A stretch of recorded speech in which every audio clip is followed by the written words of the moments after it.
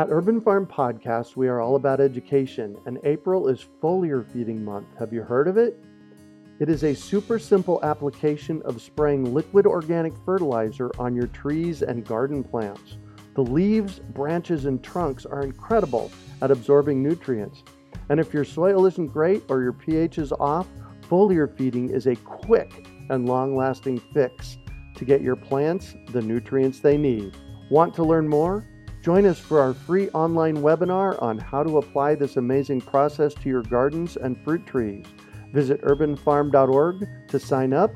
That's urbanfarm.org. Do you want to save money at the grocery store, eat more organic, whole foods, cultivate food security, and feel more connected to the earth? If so, then growing your own food is a no-brainer. You wouldn't believe how many people come to me claiming that they can't grow their own food. They think they don't have enough space, that they're too busy, or that they simply don't have what it takes. Perhaps you've fallen for one of these gardening myths. If you think you can't grow food, or if you think the only food that you have access to is what you buy in the grocery store, I have a life-changing webinar that you need to see. It's free and will help you unearth your inner gardener.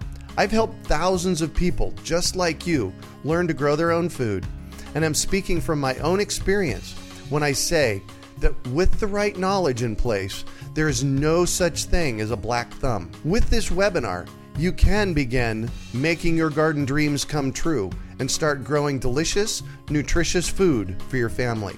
Just text GARDEN to 44222 or go to iwanttogarden.com and you will receive our free webinar about the 7 key factors you need to know to grow your own food. Remember, that's GARDEN to 44222 or iwanttogarden.com. You're listening to the Urban Farm Podcast, your partner in the Grow Your Own Food revolution. Whether you've just been introduced to urban farming or you're a lifelong advocate, we're sure you'll leave feeling more informed, equipped, and empowered to dig deeper into the soil of your local food economy. With you every step of the way, here's your host, Greg Peterson. Today on the Urban Farm Podcast, we have Craig Jenkins-Sutton of Topiarius to talk about his experience with tree selection and planting. Craig's love of the landscape was a natural progression of his upbringing in central Minnesota, where he grew up at a youth camp. When he attended college in Chicago, he maintained his connection with the outdoors, which he soon realized his career path needed to encompass. In a confluence of events, Craig was hired as the operations manager at Chicago Christian Industrial League, managing the landscaping job training program. Most of the landscaping contracts were with the city of Chicago, where they maintained many of the city's green spaces, median strips, and public schools. Eventually, Craig joined D. Foley Landscape as construction manager in Massachusetts, where he continued to fine-tune his plant knowledge, installation skills, and design aesthetic. It was here that the vision of an urban landscaping business was formed, and in early spring of 2003, he returned to Chicago to start Topiarius. Craig's first landscaping job was completed out of the back of his Ford Focus wagon using 5-gallon buckets and a shovel. Originally, during the landscape season, they hired local college students to help out with labor. However, now they have gone from 2.5 employee operation to an 11-person operation with an office and landscaping yard on the west side of Chicago. Welcome to the show today, Craig. Thank you very much, Greg. Absolutely. So I shared a bit about you. Can you fill in the blanks for us and share more about the path you took to get where you're at now? Well, quite honestly, it's a little bit of a convoluted path for a person who owns a landscape design, build, and maintenance firm in the city of Chicago. Seeing as how I don't really have any specific background or education in landscape or landscape design. Oh, wow. Yeah, I'm fairly informally taught. However, the reality of the situation is that I got done with college and I had no idea what I wanted to do, and I kind of found my way into a landscaping jobs training program where I was working with formerly homeless clients of a drug and alcohol rehab center, and teaching them how to have a job. And then most of the sites that we maintained were City of Chicago sites. The city had contracted with the organization that we worked with to maintain certain properties, and kind of really got my feet wet in landscaping in that, and then spent a couple of years out of Massachusetts doing landscaping. And as I progressed through the early parts of my career, I realized a couple of things about myself. One, what I'm good at, which is dealing with people and working with my hands. The second thing is that I learned what I'm not good at, and that's having a boss. Yeah, I resemble that remark. Yeah, so I really was kind of the option when my wife and I moved back to Chicago from the East Coast. Was we really had intended on starting our own business. She got a job that had a steady income and health insurance, and I started Topiarius, and kind of from there we have just expanded the business, and we're now, I think there's 28 of us on a daily basis. Oh my gosh. So, yeah. Wow. So you mentioned it, Topiarius, that's your company. What do you do? Tell me a little bit about that. Well, we are a little bit like a landscape company and a little bit like an interior design company that does work on the outside, and a little bit like a construction company.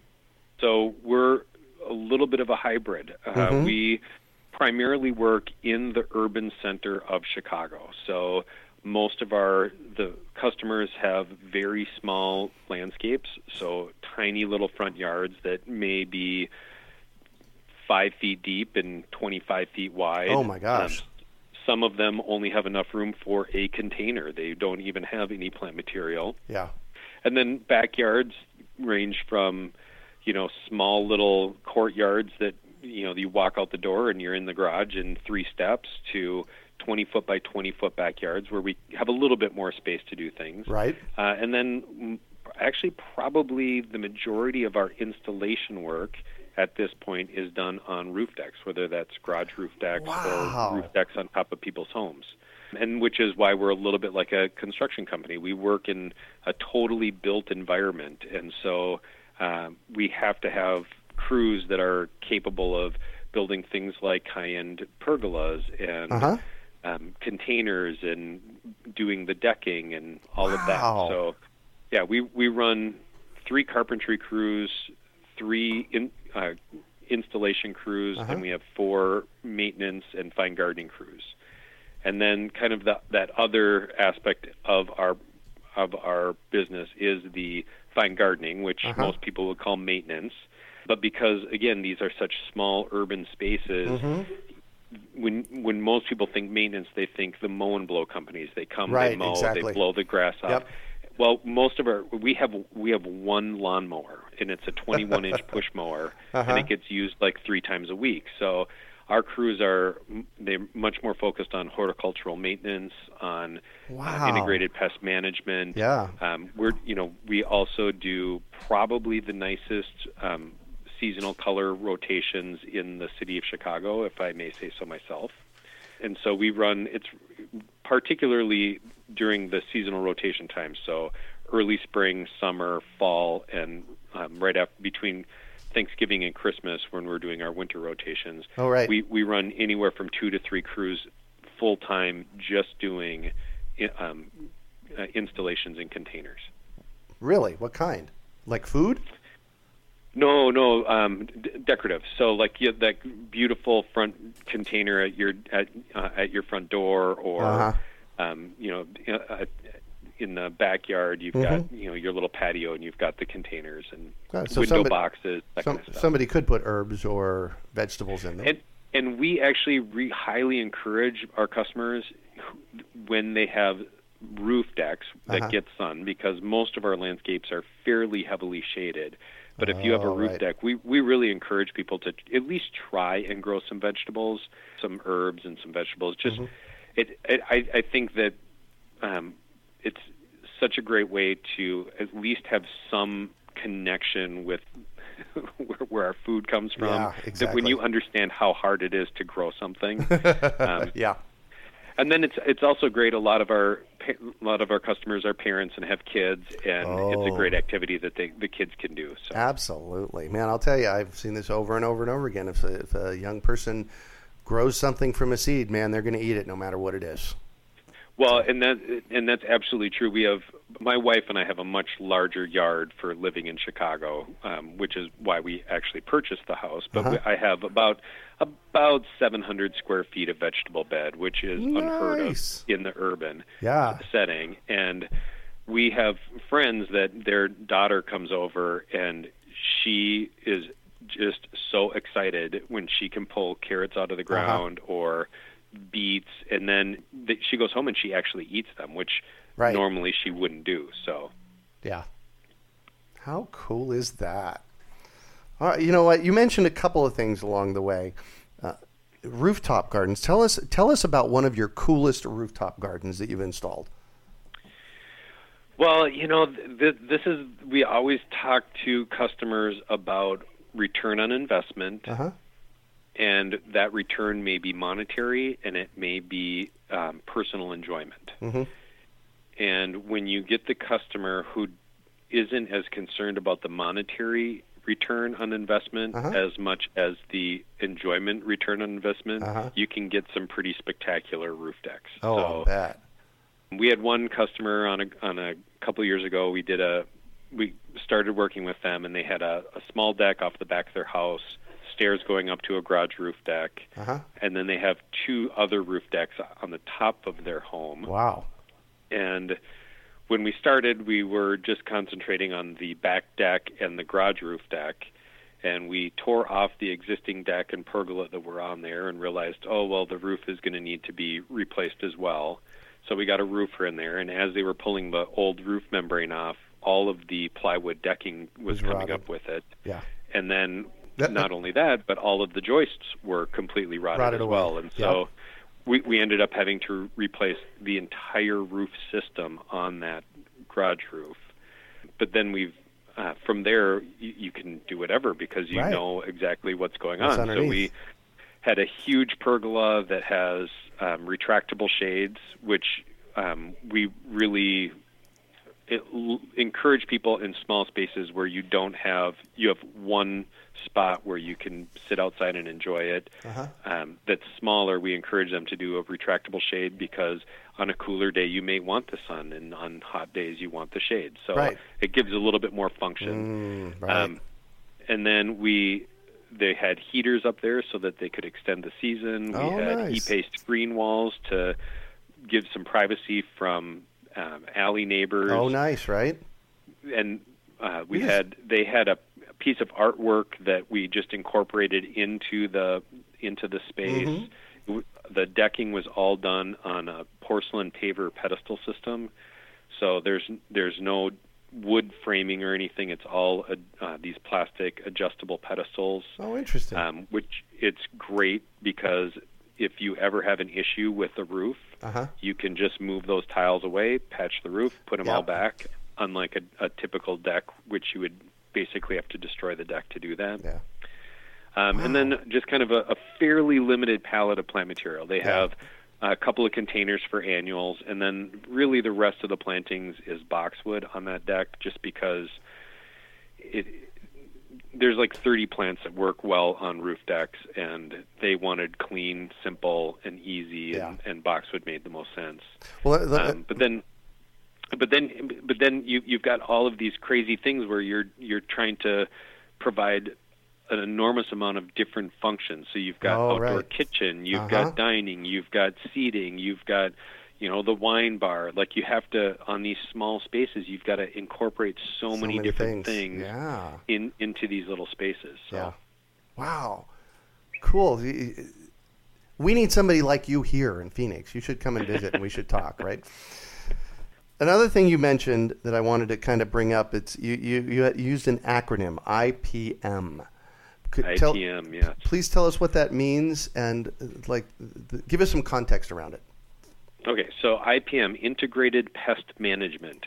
I do not like to use chemical controls unless absolutely necessary, and there are times when I do believe it is appropriate to use chemical controls, but my preference is to not. Yeah. And so the integrated pest management is our crews, when they're on site, spend a lot of time just looking at the plants, picking up leaves, turning them over, seeing what's there, noticing if there's any chew marks on plants, on leaves.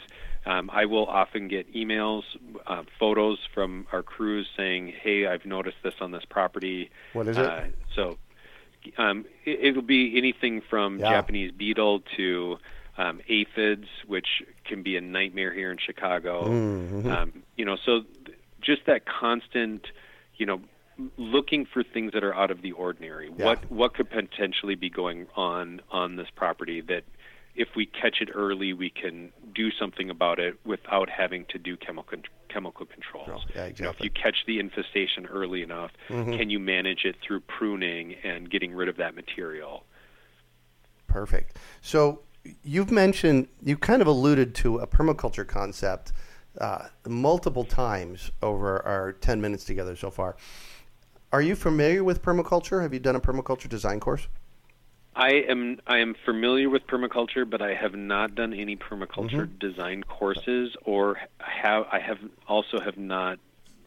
actually never even really been in a permaculture garden. Got it. But it is definitely, there are things in the small amount that I've learned that you're integrating they make a lot of sense. Oh, but it's common sense things that you can do in your landscape to make sure that it's as productive either in terms of generating food or productive in terms of creating a beautiful space. Exactly.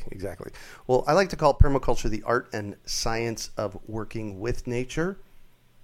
And one of the first premise that I always talk about when I'm speaking of permaculture is observation.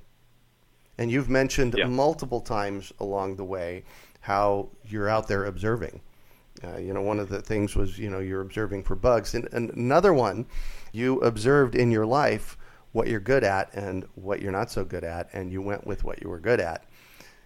And even down to the basics of good design. Yeah. We really spend a lot of time talking with our customers about how they use the space. What are you going to be doing out here? Are you going to use it for play? Are you going to use it for eating? Are you going to use it just for lounging? Is there traffic flow that goes through here? I mean, all of these things. Is it viewed from inside? All of those things play a really important part. And if you don't take the time to learn what those things are, the design fails. Right. It's not going to be successful. Good job. I love this. You're looking at it from a very holistic perspective. And I'm so all about that. So great work. Well, if you haven't been trained, you've got to cling to something. So it's that patience and time, I think, is where. Yeah, there you go. So today we're here to talk about tree selection and planting. And, we live in the desert Southwest, so I'm in Phoenix, Arizona. And so there's a couple. So we're going to talk about trees and tree planting, but we need to also distinguish that trees planted in my yard are going to be done differently, and there's going to be different things to notice than trees planted in your yard, right? Absolutely, yes. Yeah, because in Chicago, you're going to be able to grow, as you mentioned earlier, before we started, pawpaws. We can't even touch those here. Not many people are brave enough to grow a pawpaw, but those who are rewarded generously with a delicious edible fruit. Are they hard to grow? Not particularly. They're just not. They're not a terribly ornamental tree. Oh, got it. And when you've got a tiny little space in Chicago, you're thinking probably more about ornament than you are food production. Yeah. Well, we need to change that too. Yeah. So let's just jump in. Talk about trees. How do you pick given what we just talked about, how do you pick the right tree? It's all about the right plant for the right space. So there are a lot of things to consider before you ever go out to the nursery and buy one. First of all, what hardiness zone are you in? Here in Chicago, we're in zone 5. In Phoenix, what are you, 9? 9, yep. Yeah, so, I mean, they're right there. That's a big difference. Another really important factor is soil type. If I had my way, I would grow beautiful rhododendrons in my yard, but I can't because we have really alkaline soil. We just don't have that acidic soil that the rhododendrons need and want. And it's not just that. Is your soil heavy clay, which it is here in my backyard in Chicago? As it is here. Or is it really sandy where, and this is one of the odd things about Chicago, if I move closer to the lake, the more sandy the soil is. So if I'm working in Andersonville on the north side of Chicago, my crews love getting jobs up there because the soil is so nice and sandy. You can easily dig in it. You don't need a jackhammer. Exactly. Yeah. That's right. The other thing to consider when you're picking the tree is what the mature size is going to be. You don't want to plant a 40-foot wide, 70-foot tall tree, 6 feet off of your house. And I see that all the time. My neighbor has 2 blue spruce that are planted way too close to his house, and they just are. It's egregious. What's the problem with that? Well, first of all, it makes his house completely out of scale. So he's got these ginormous blue spruce that are probably 60 feet tall, and his house is only 20 feet tall. And the scale of that house to tree ratio is out of whack, and so the house looks a little ridiculous next to those big trees. And from a function standpoint, not just a design standpoint, when you get that big of a tree planted that close to the home, you can start to run into issues with, foundation problems where the tree roots are, causing some issues with the foundation. So, you definitely want to make sure that that mature size of the tree is going to be in scale with the location that it's going. What's the easiest way to figure that one out? Well, there's multiple ways. The internet is always great.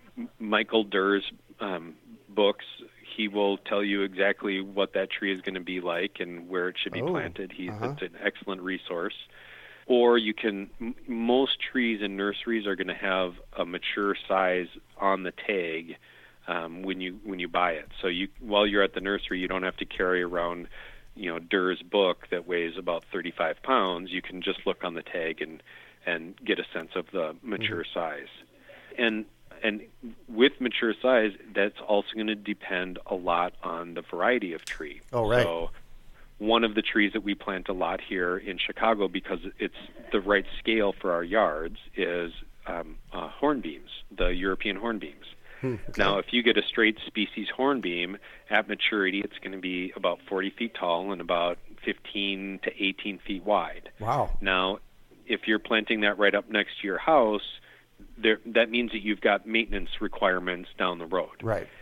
But there's another variety called Franz Fontaine European hornbeam, and the Franz Fontaine is going to get about the same height, but it's only going to get about 8 feet wide. Now, that may be a much better choice when you're planting it, close to a house or up along a fence line or something. Much more columnar that way. Yeah.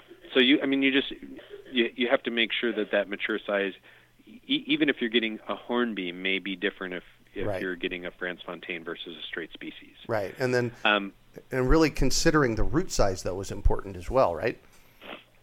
Yeah, definitely. And it's not as much root size, but so much as it is the aggressive nature of the tree roots of the particular tree. So some trees just have a much more aggressive tree root system. Hornbeams aren't that bad. They tend to be an understory tree, so they don't do a lot of damage, but it's very specific to trees. So making sure that you're talking to an arborist or somebody who really understands trees is going to help be able to give you that direction.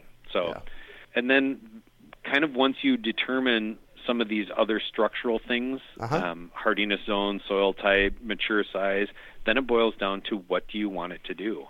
Do you want it to have seasonal interest? Do you want it to flower in the spring or summer? Do you want to have great fall color? Do you want it to be an evergreen? Do you want it to have a fruit? I mean, those are the things that you kind of have to look a little bit more into detail on each one of those characteristics of the tree and what you want it to accomplish. Right. So when I wander into a nursery, how can I tell if a tree is healthy? Yeah, it's really a difficult task, and it's one that we constantly are working on with our crews when they're going to the nursery to pick up plant material. Is we want them to be as fussy as possible and reject trees that are not healthy.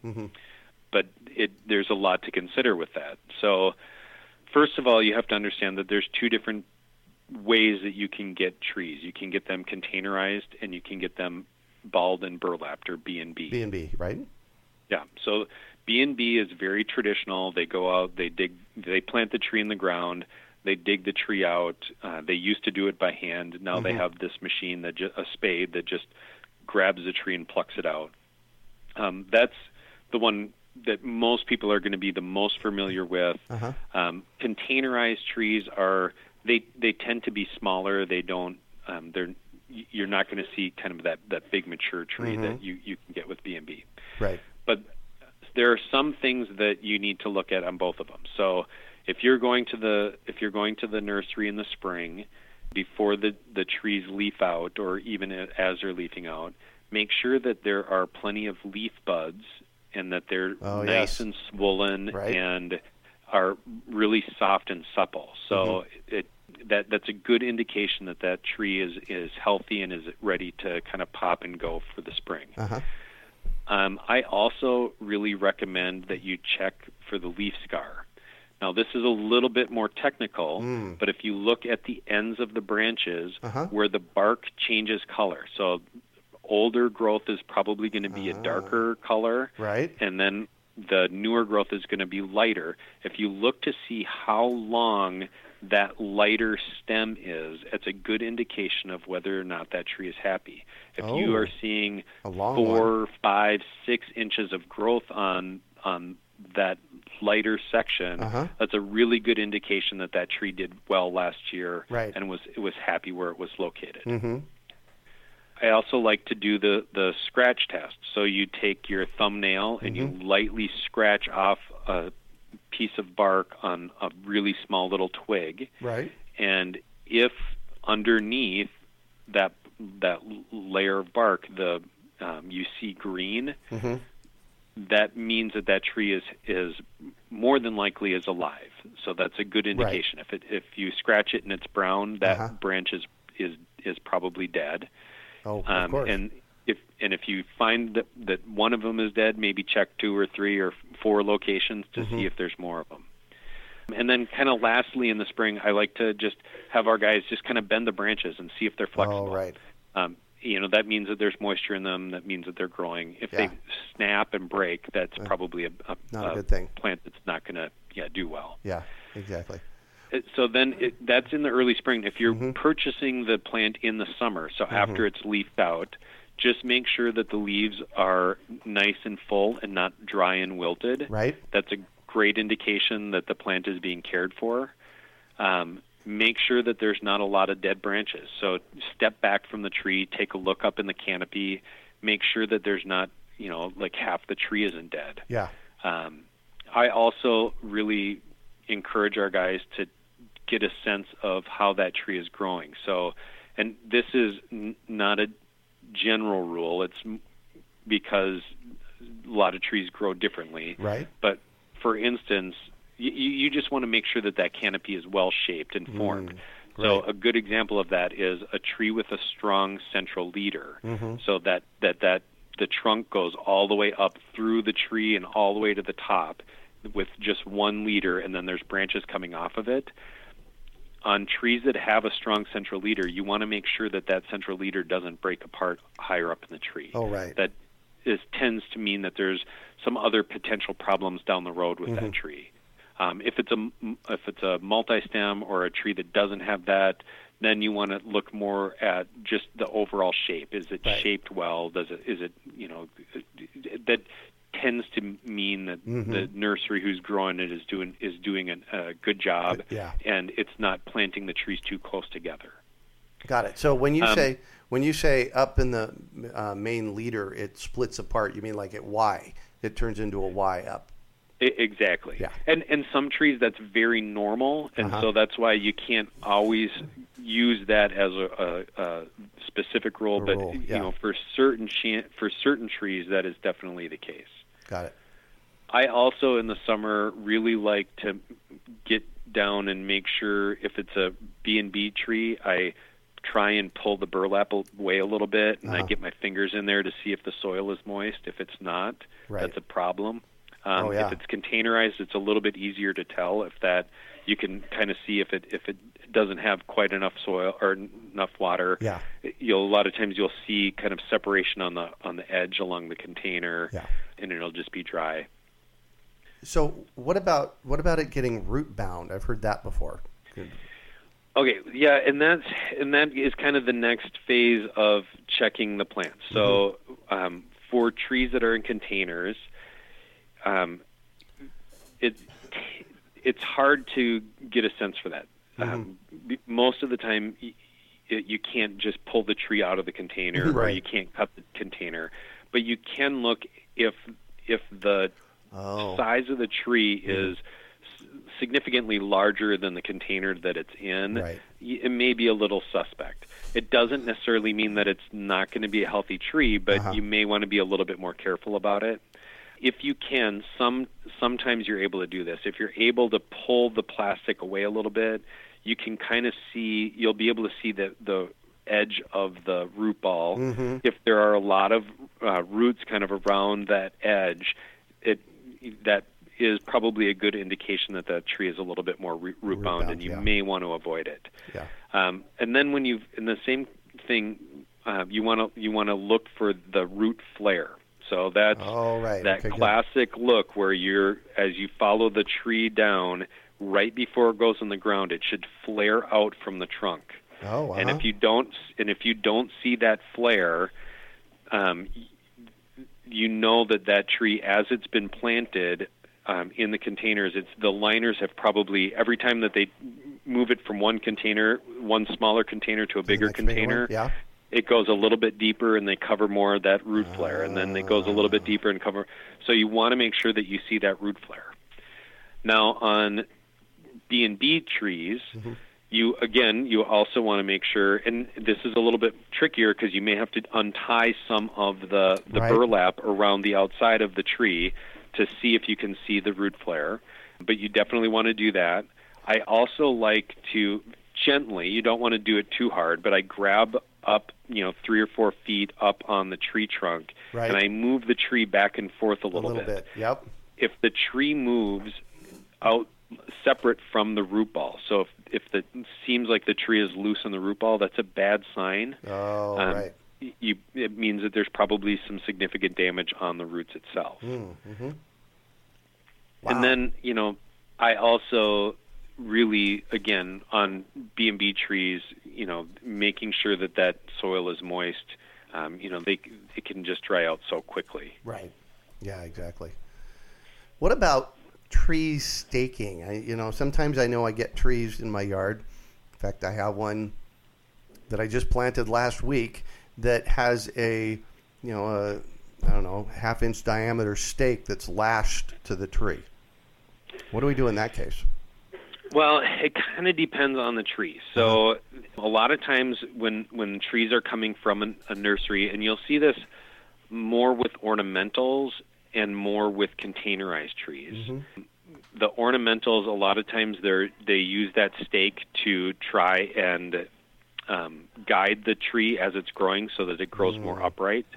And then containerized trees, a lot of times they can get blown in the wind, and so by staking them, it really will help them to manage some of that damage that the wind can cause. Now, my preference is if it is a containerized tree that is staked, I like to remove the stake when we plant it. If a tree needs to be, if you're concerned that the tree is going to blow over, there are better staking mechanisms and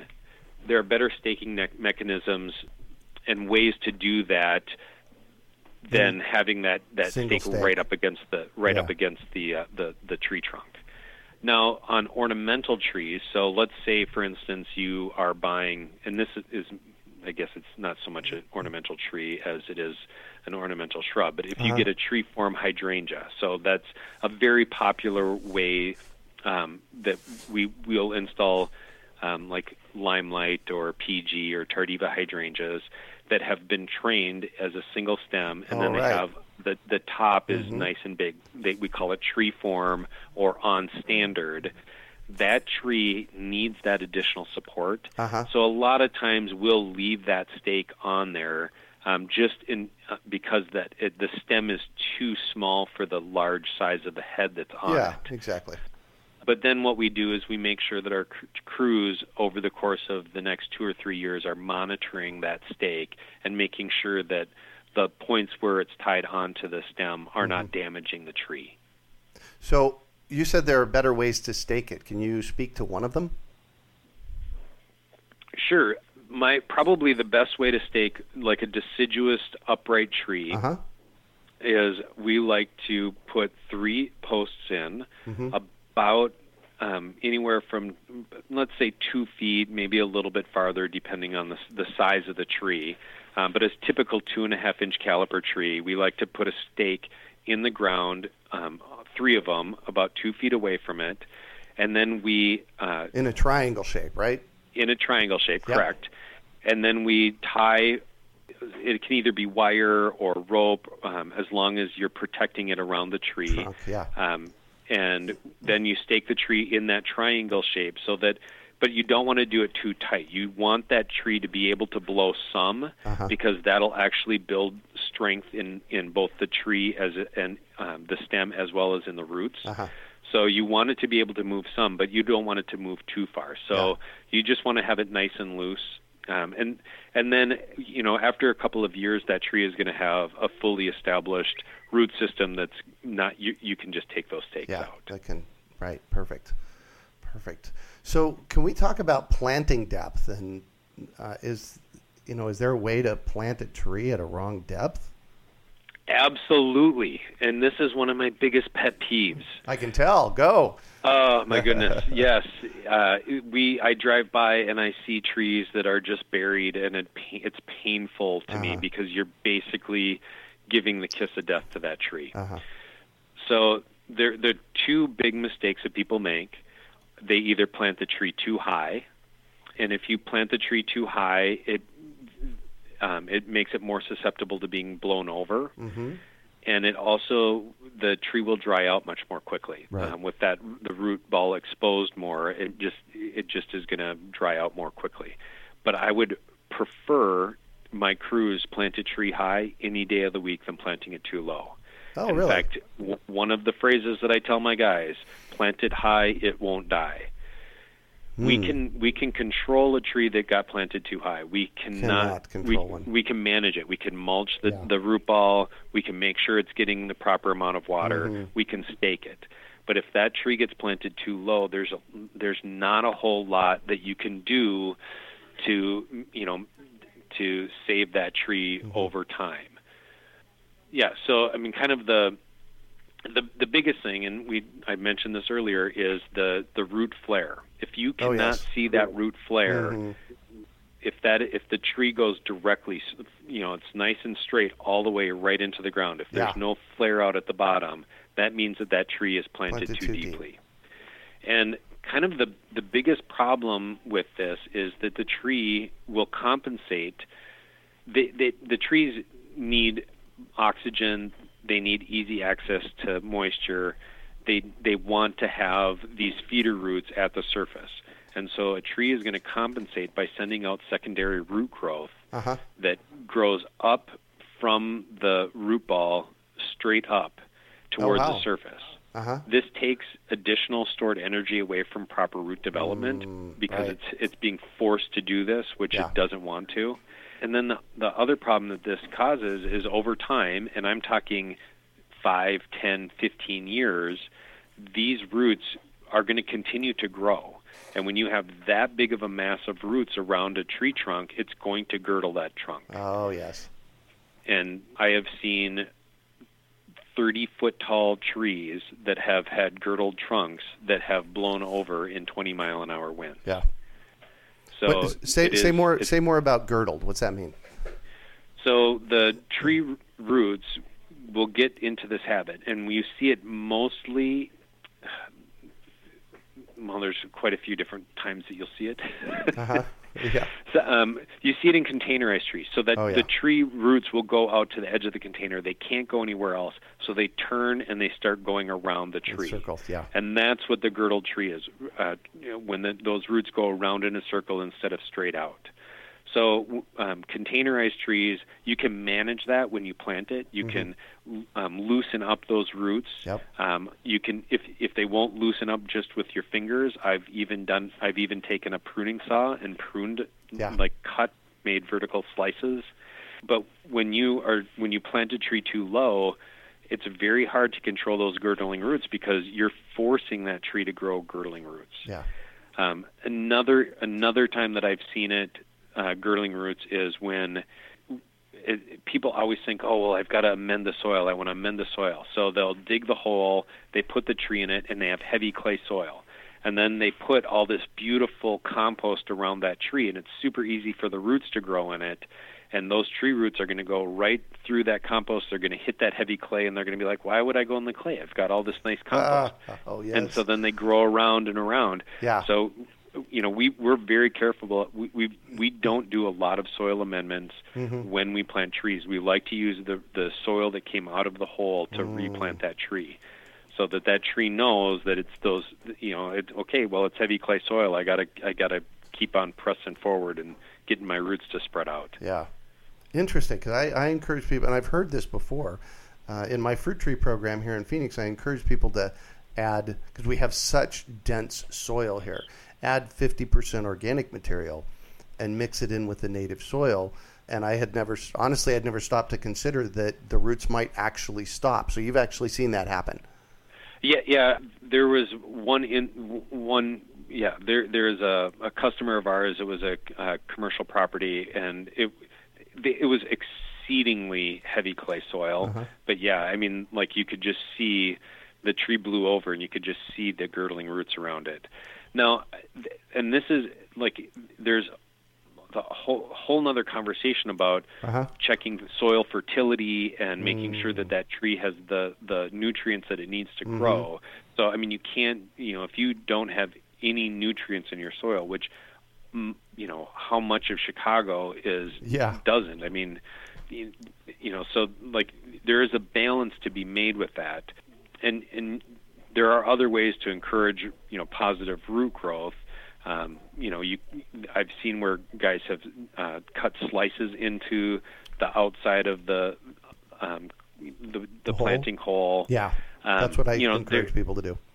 Yeah, and I've also seen where arborist has, where they've found that a tree is doing some girdling, they'll take an auger, like a small diameter auger, like a bulb planting size, and they'll drill holes out, radiating out from the tree to just encourage a little bit more aeration and get those tree roots to grow out. Yeah, nice. So it takes but now we're really talking some complicated arboriculture here, though. Yeah. So, well, I mean, most homeowners aren't going to do it. Yes, and you still have to dig a hole. And if you have hard soil, what I encourage people to do is take a pickaxe or a shovel and just scar the loosen up those sides. Yeah, yep. And that helps a lot, I think, doesn't it? I think we would say that is giving the root purchase. Okay. Perfect. So it's got a place to kind of dig in. To dig in and go. Yeah, turn around. Exactly. Cool.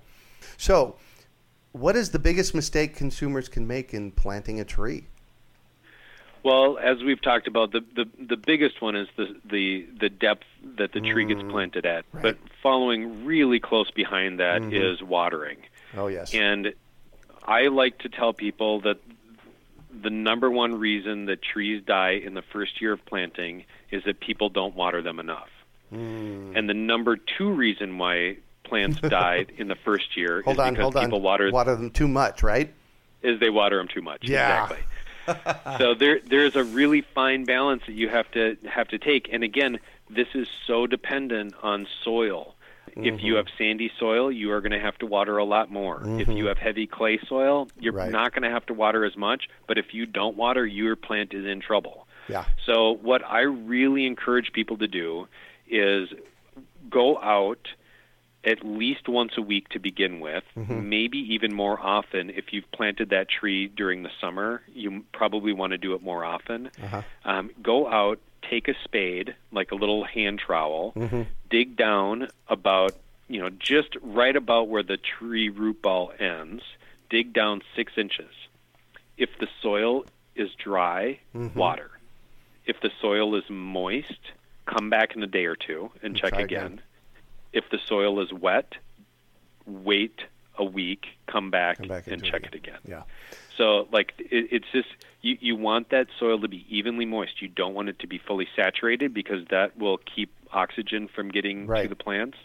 But at the same time, if it dries out, it particularly, our biggest concern on our roof deck projects is we would rather keep water running all the time on them because the soil, we know that the planting media that we use will freely drain, so they're not going to sit in soil. Right. But as soon as those trees dry out, that sun, that wind, it's going to desiccate those plants. And so the biggest concern is making sure that once you've exposed that flare, that you're keeping that plant evenly moist.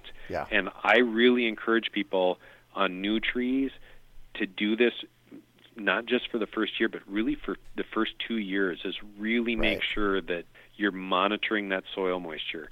These are plants that are going to make the biggest impact in the long term. Yeah. You have let's say a 30-year-old tree in front of your house. That's a $50,000 plant. You can't replace that plant. Right. So, making sure that you're caring for it is a really solid investment for the resale value of your home, for the overall enjoyment of the home as well. And recently I found out something, actually one of my tree coaches, the guy that I work with on the fruit tree program, he said go out and buy a moisture meter. Oh, yeah. And I just spent $7.99 at the local nursery and bought an inexpensive moisture meter. And what I discovered was that I was overwatering some potted trees. Yeah. It's really interesting. My wife's grandmother, she's a lovely woman, but man, she can overwater. Every day she goes out and waters, and we tell her, you're damn, well, why did my tree die? Well, because you're overwatering. You have to slow down. You have to make sure that the plant is getting the moisture that it needs, but not getting too much. Yeah. Perfect. What about mulching trees? The biggest issue that we find with mulch is that people pile it too high. We call them the mulch volcanoes. Oh. And you see them everywhere. And, we see them all over here in Chicago, and we thought, well, maybe it's just a Chicago problem. And we were down in Memphis over the Memorial Day weekend, and there's mulch volcanoes in Memphis. And we thought, well, I don't know, maybe it's just Memphis and Chicago. And then we were in Portland in June at my niece's graduation. They've got mulch volcanoes. There's mulch volcanoes everywhere. Interesting. And you're basically doing the same thing to the tree as when you don't plant it at the proper depth. If you're adding that mulch so high up onto the tree that it's covering up its root flare and the stem. Yeah, you don't want to do that. Right. Yeah, it's holding moisture up against it. It's causing potential areas for rot. Yeah. Then as soon as you get that rot, then it opens the tree up to being susceptible to invasive diseases and pathogens. So we really recommend 2 to 3 inch mulch depth, and then making sure that as you get towards that root flare, that it maybe goes down to no mulch, that you just are really tapering it off. Yeah, that's really, really important, is not to cover the trunk up. What we found here, though, in the desert, we need that extra mulch to hold in the moisture. And I actually have a friend of mine who has a foot of wood chips in his backyard, and he's turned his backyard into this incredible forest. So I guess, and that again showcases the, different climates. It works differently. Yep, exactly. Yeah. Yeah, and we'd really, particularly like parkway trees, so that space between the sidewalk and the road. Right, exactly. Here in Chicago, those are horribly neglected spaces. Here in Phoenix too. Just making sure that you're doing everything that you can for that tree, and it all depends. We actually really like to use we use a pine fines mulch. It's a little bit finer mulch. What's nice about it is it has a little bit more acidity because it's a pine. Pine, exactly. It's smaller, so it breaks down a little bit more quickly, so it's adding nutrients to the soil. Mm-hmm. We're still putting it on thick enough that it's doing a good job of doing that a moisture retention, as well as moderating the sun. So it can even out or make the temperature variations for that tree root ball decrease pretty significantly as well. So it's doing all of those things. Now, shredded hardwood is a very popular mulch here in the Midwest. Yeah. And that works well. It probably lasts a little bit longer than the pine fines, but that's part of the reason why I like the pine fines is that they don't last as long. They're breaking down and they're adding organic material to the soil. Yeah. Cool. Well, you have given us a ton of information about trees and planting, so I so appreciate that. And I'm going to absolutely. And I'm going to shift on you a little bit. I want to know what drives you. What's your big why behind all of this? I don't like wasting money. Uh-huh. So, our whole business model is, we do high-end landscape design and install. I recognize that we are a luxury service. Mm-hmm. I do not want to be a luxury service that then wastes your money. Yeah. So, if somebody is going to spend a significant amount of money to redo a small space, I don't want to plant that tree in the front yard improperly so that in another 5 years it dies, and that homeowner is then mad at me because either I didn't pick the right tree or I planted it wrong. I want to make sure that we have long-term success in these spaces for these customers who are investing so much money in that space. So that's really the biggest driver is creating value, and value. It's a little bit different for everybody and what that means, but creating that value and doing it right the first time. Beautiful. So I'm all about education, and I have to know, is there one or two books, you already mentioned one, which we're going to talk about again, that really has driven home these concepts for you? Well, probably my favorite book in terms of garden design is Thomas Church, Gardens Are for People. Uh-huh. He really drove kind of the modern garden design movement, and it has been very influential in terms of how I view space. Mm-hmm. He has this great quote, and I may not get this exactly right, but I take this to heart in every space that we work in, because we work in such an urban and human-made space. I think of this quote on every single project. It is a little unfair to attempt to prove that nature has crept slyly over the fence and done the job for you. Mm. And the thing I love about that is it's this notion of honesty in design. Mm-hmm. And that really kind of guides. It's different when you have acres of space and you can create that babbling brook through the property. It's really hard for me to do that here in Chicago. So yeah, exactly. So Thomas Church, and then just as far as tree care, it's definitely Durr. Michael Durr is the guy. That's so the anything that Michael he writes, anything he writes is kind of the gold standard for woody plants. So perfect. What one final piece of advice do you have for our listeners? Well, it's the advice that I give to my guys all the time when they call and they say, well, we could do it this way or that way. And my response is, which way is the more difficult way to do it? Uh-huh. And that is probably the way that it needs to be done. And when you're planting a tree, think of it this way. So I've got a tree and the root ball is 2 feet wide. Mm-hmm. I could dig a 2-foot wide hole and drop that tree in, but that's not what's best for the tree. What's best for the tree is to dig a hole that's 1.5 times the size of that root ball. Yeah.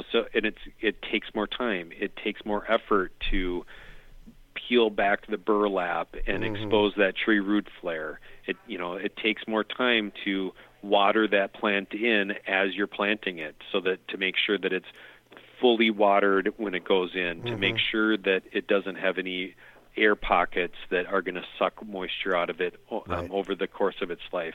Those are the more difficult things. So in terms of for homeowners is a lot of times it's very easy to just hire the lowest cost provider to come and do tree care. Yeah. Or it's easiest to go to the big box store. And I'm not saying that you can't get trees at big box stores, but it's much more difficult to choose the right tree, the healthy tree at the big box store than it is if you're going to a garden center where they have a trained staff that's going to help you with selection, both of variety as well as, this maple tree versus that maple tree. Why is this one a better tree for you? Yeah. Well, interestingly, one of the things that I have found over and over and over again here in Phoenix is that the big box stores will sell you a tree no matter what, whether it's, and I deal in fruit trees, no matter whether it's going to produce fruit here or not. And so quite often my customers come to me afterwards and said, well, I planted this tree from, this big box store, and, it's not the kind that's ever going to make fruit here. So yeah. Exactly. Yeah. And that's and it's all about education. And I mean, you can have garden centers that don't have educated staff as well. Right. So it's consensus, and that's why I really advocate, talking to botanical gardens and arboretums, talking to your local university extension office, talking to professionals, professional arborists or professional landscapers, getting a multitude of information, and then finding the consensus within that information. Perfect. Well, thank you so much for joining us on the show and sharing your experience with us today, Craig. It has been a treat chatting with you. Well, thank you very much as well. Absolutely. So how can our listeners get a hold of you? Well, the easiest way is on our website. It's topiarius.com. And would you like me to spell that? Yeah, let's spell that for everybody. It's topiarius.com.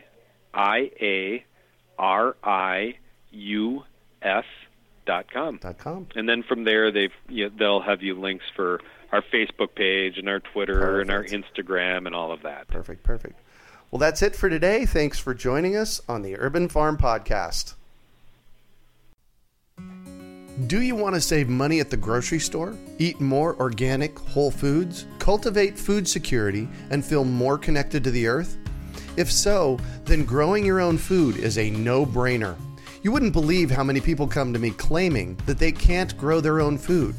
They think they don't have enough space, that they're too busy, or that they simply don't have what it takes.